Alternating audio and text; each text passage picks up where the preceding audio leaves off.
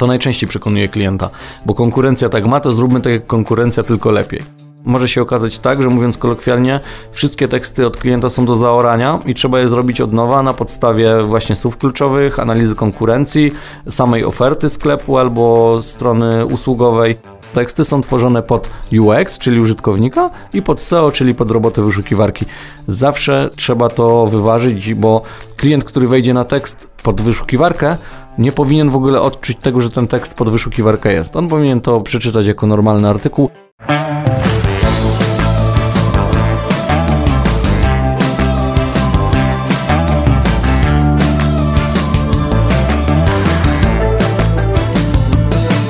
O reklamie w internecie. Dla kogo? Za ile? I po co? Opowiada Piotr Polok. Pyta Natalia Siuta. Cześć, z tej strony Natalia Siuta i Piotrek Polok. Cześć.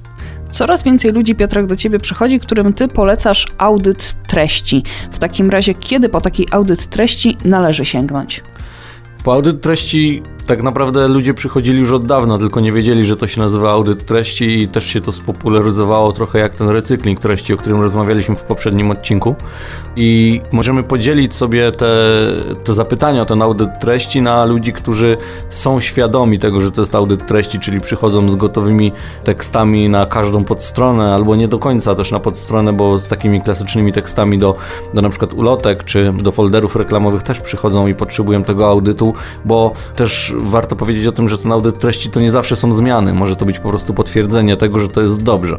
Więc to jest ta jedna grupa ludzi świadomych, którzy mówią: dzień dobry, potrzebujemy audytu treści, tutaj mamy gotowe dokumenty, materiały, proszę się tym zająć. A druga grupa ludzi to są ludzie, którzy mówią: mamy gotowy tekst na stronę internetową, chcieliśmy zobaczyć, czy on jest dobry pod kątem językowym, stylistycznym i pod kątem widoczności w internecie, bo chcemy się też pozycjonować, reklamować. I to są ci drudzy, którzy jakby nie do końca mówią o tym, że ten audyt potrzebny, nie nazywają tego wprost, bo albo o tym nie wiedzą, albo po prostu tak nie mówią, ale też potrzebują pomocy w tekście. I tutaj, żeby też tego nie łączyć, albo żeby tego nie mylić, albo inaczej jeszcze powiem, redakcja i korekta to jest część audytu treści, ale audyt treści to nie jest redakcja i korekta. A jak duża jest świadomość? Rośnie ten trend świadomości, jeżeli chodzi o tych ludzi, którzy przychodzą i mówią: ja chcę audyt treści, ja poproszę ten audyt treści, czyli są świadomi tego? To też zależy, kto przychodzi. Jeżeli pracujemy z działami marketingu danej firmy, albo z agencjami reklamowymi, albo z innymi copywriterami, którzy mają zanadto zleceń, albo nie mają czasu i chcą pomocy, albo po prostu druga para oczu się przyda i sprawdzi, czy jest okej, bo ktoś już tyle razy nad tym tekstem siedział, że nie widzi tych swoich błędów. Zresztą wiesz, bo mamy tak samo, jak pracujemy długo nad czymś, to ja daję tobie tymi, żeby zobaczyć i sobie to zweryfikować. Więc jeżeli chodzi o samą świadomość, to ludzie są świadomi, tylko nie do końca nazewnictwa, ale tego, że taka osoba pod kątem prowadzenia takiego audytu jest potrzebna. Sklepy na przykład internetowe bardzo często przychodzą nie tylko, żeby sprawdzić tekst, czy on jest dobrze napisany, ale też czy na przykład on będzie się pozycjonował, czy jest dobry do reklamy do Google Ads, ponieważ jest istotne na przykład ścisłe dopasowanie, czyli podstrona plus opis na tej podstronie, który odpowiada adresowi URL tej podstrony, no mnóstwo takich technicznych rzeczy, ale osoby, które siedzą w tym marketingu i w tych agencjach albo w działach marketingu, albo jako freelancerzy doskonale wiedzą, że to powinno być zrobione. Więc pod kątem samej świadomości, mówiąc po raz kolejny, jest coraz większa.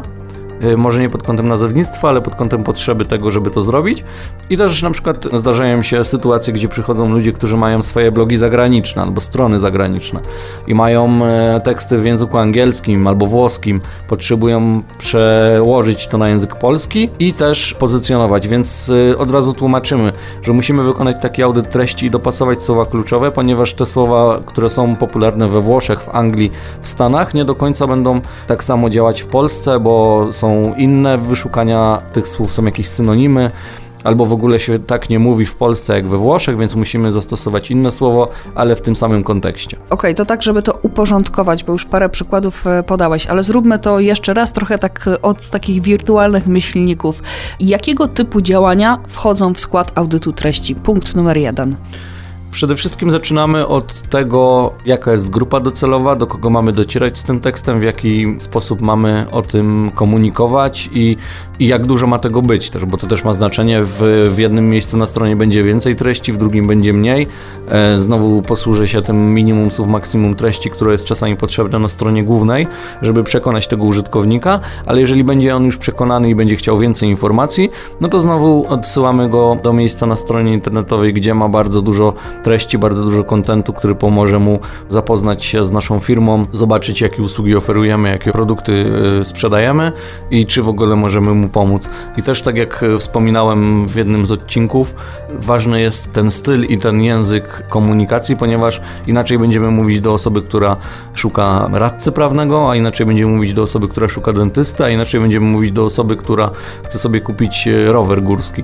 Więc znowu ta komunikacja, czy to będzie bezosobowo, czy to będzie formalnie, czy jakoś na luzie, to wszystko zależy właśnie od branży, dwa od tego, co znajduje się na stronie, no i przede wszystkim też od rozmowy z klientem, jak on chce być postrzegany w tym internecie.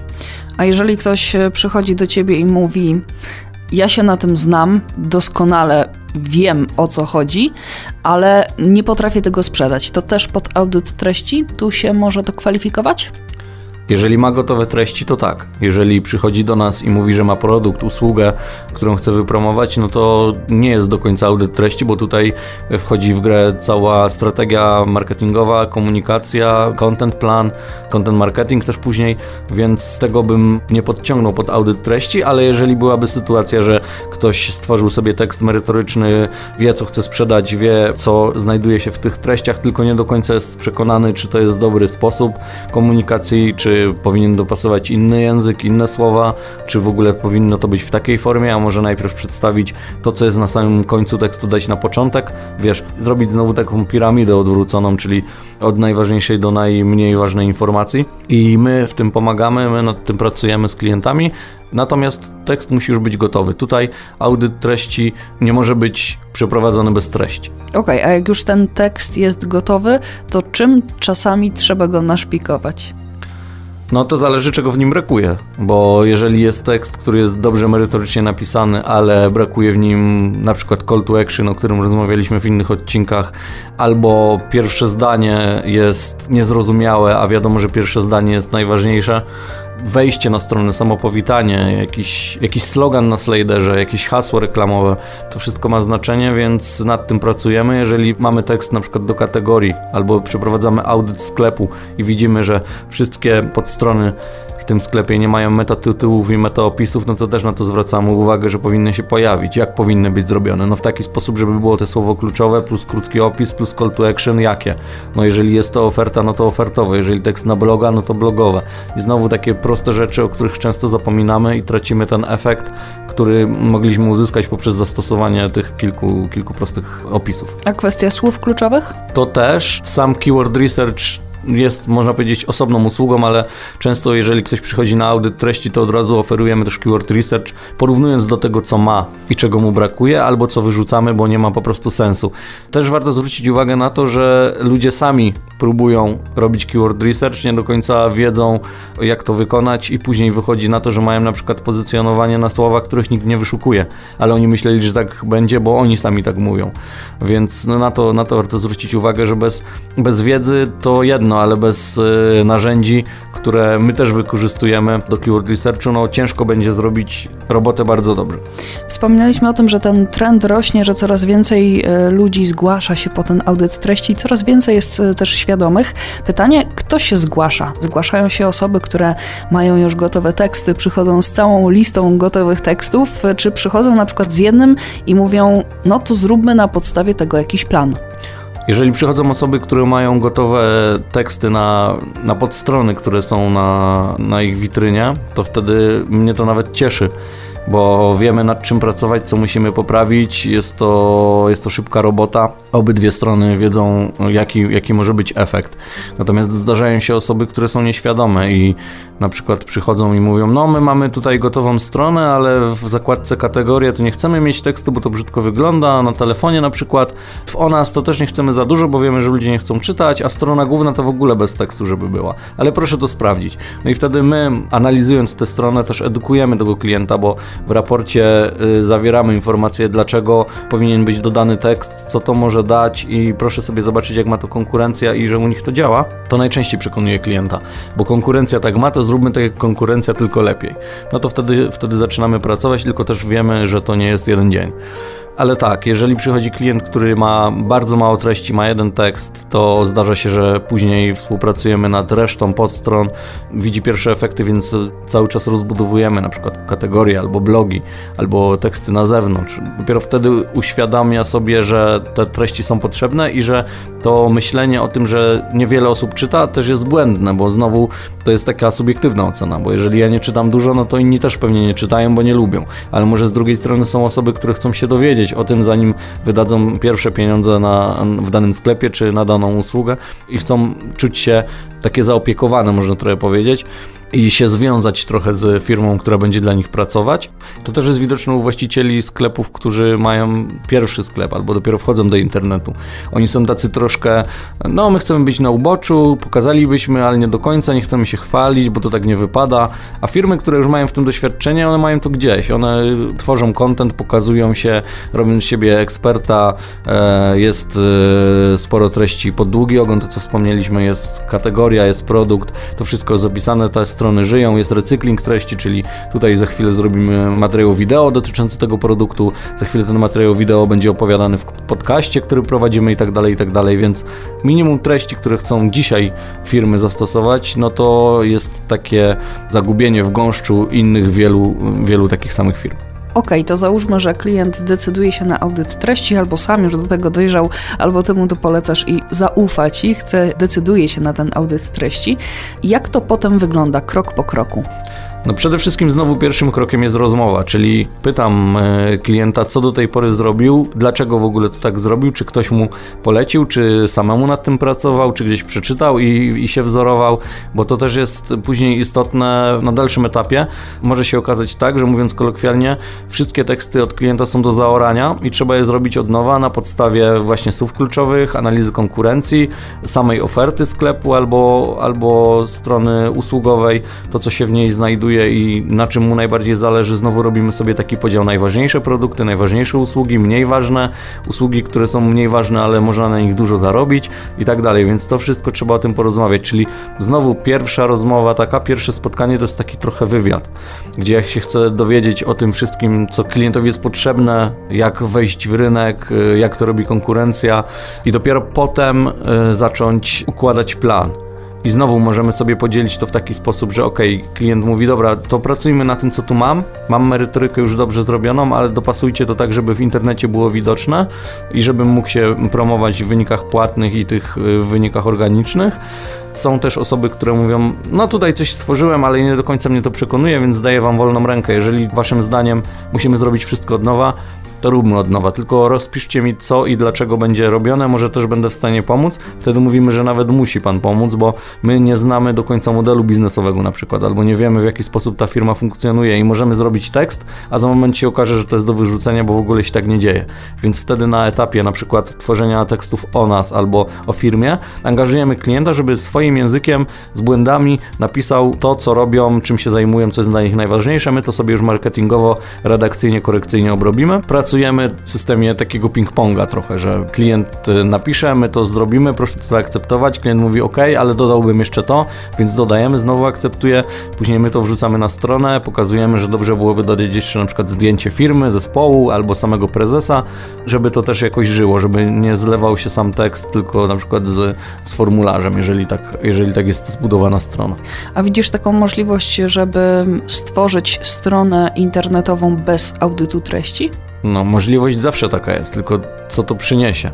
Bo może być tak, że ktoś sobie tworzy landing o danym produkcie i mówi, dobra, to ja napiszę sobie najlepszy produkt na świecie, kup teraz, strona stworzona, wejście do formularza, koniec.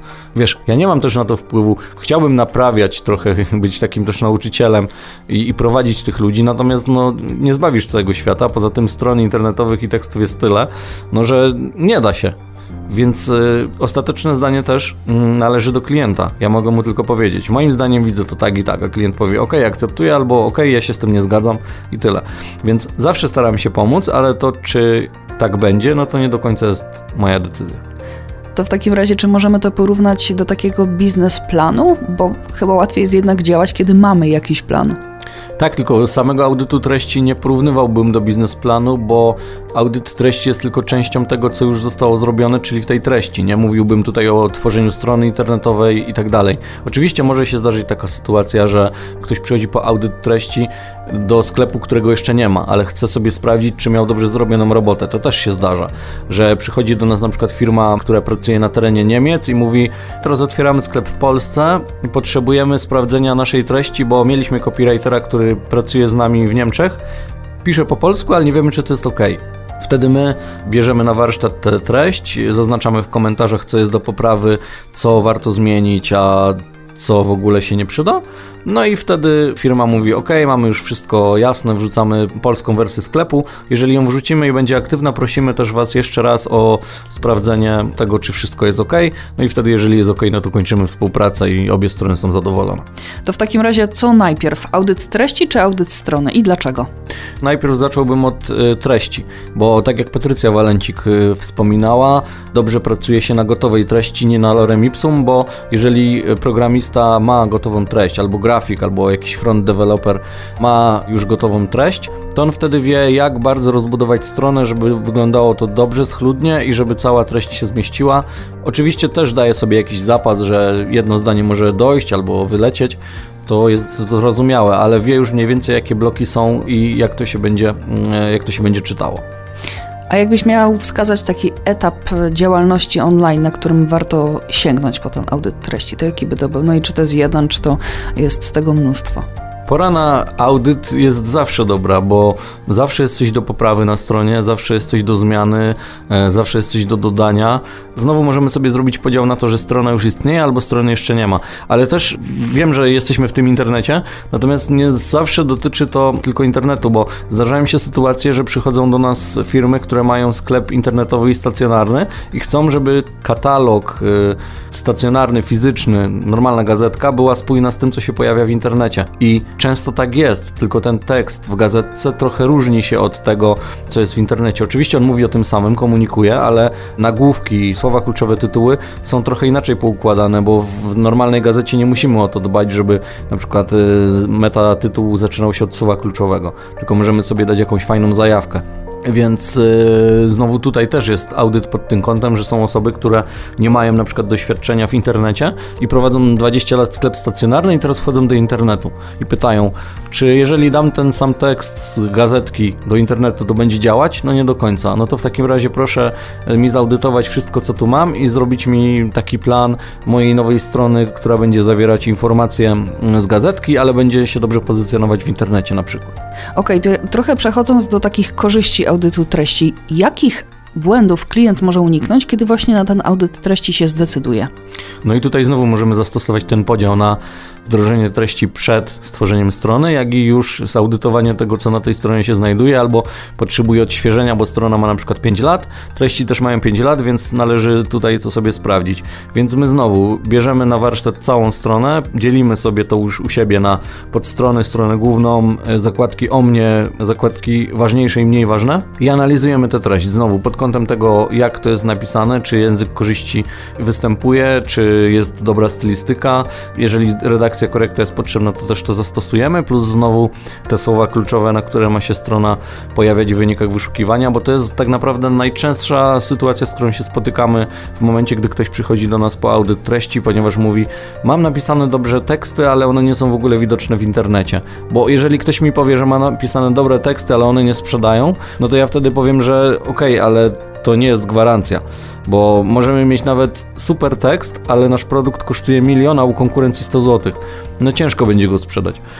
Więc to nie jest też tak, żeby opierać cały sukces na treści. Ona ma wspomagać jak najbardziej, ale ona nie zagwarantuje tego, że wszystko nagle będzie się sprzedawać w sklepie. Ale wracając do tego najczęstszego błędu, no to właśnie to, że w internecie, bo mówimy o tych tekstach na stronach internetowych, one nie są zoptymalizowane pod wyszukiwania.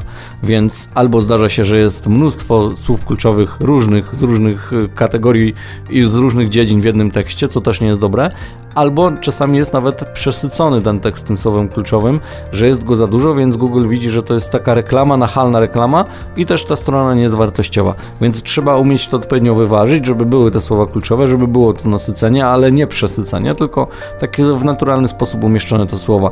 A to w jakich miejscach one mają być i dlaczego, no to już wtedy jest nasza robota. My to umieszczamy i klient dostaje już gotowy tekst. W takim razie takie wyważenie, optymalizacja, innymi słowy, to jest takie słowo klucz, czy słowa klucz w przypadku tej pracy, w przypadku audytu treści?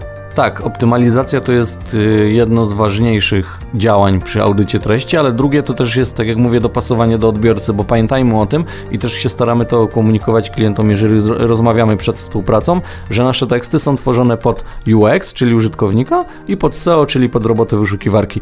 Zawsze trzeba to wyważyć, bo klient, który wejdzie na tekst pod wyszukiwarkę, nie powinien w ogóle odczuć tego, że ten tekst pod wyszukiwarkę jest. On powinien to przeczytać jako normalny artykuł. Wiadomo, że możemy się znowu posłużyć, kiedy jest niedziela handlowa, ale to już jest znowu taka patoredakcja i od tego byśmy chcieli odchodzić, ale zdarzają się takie sytuacje, że jest tekst tylko pod wyszukiwarkę i jest on zrobiony tak subtelnie, że klient myśli, że to jest normalny artykuł.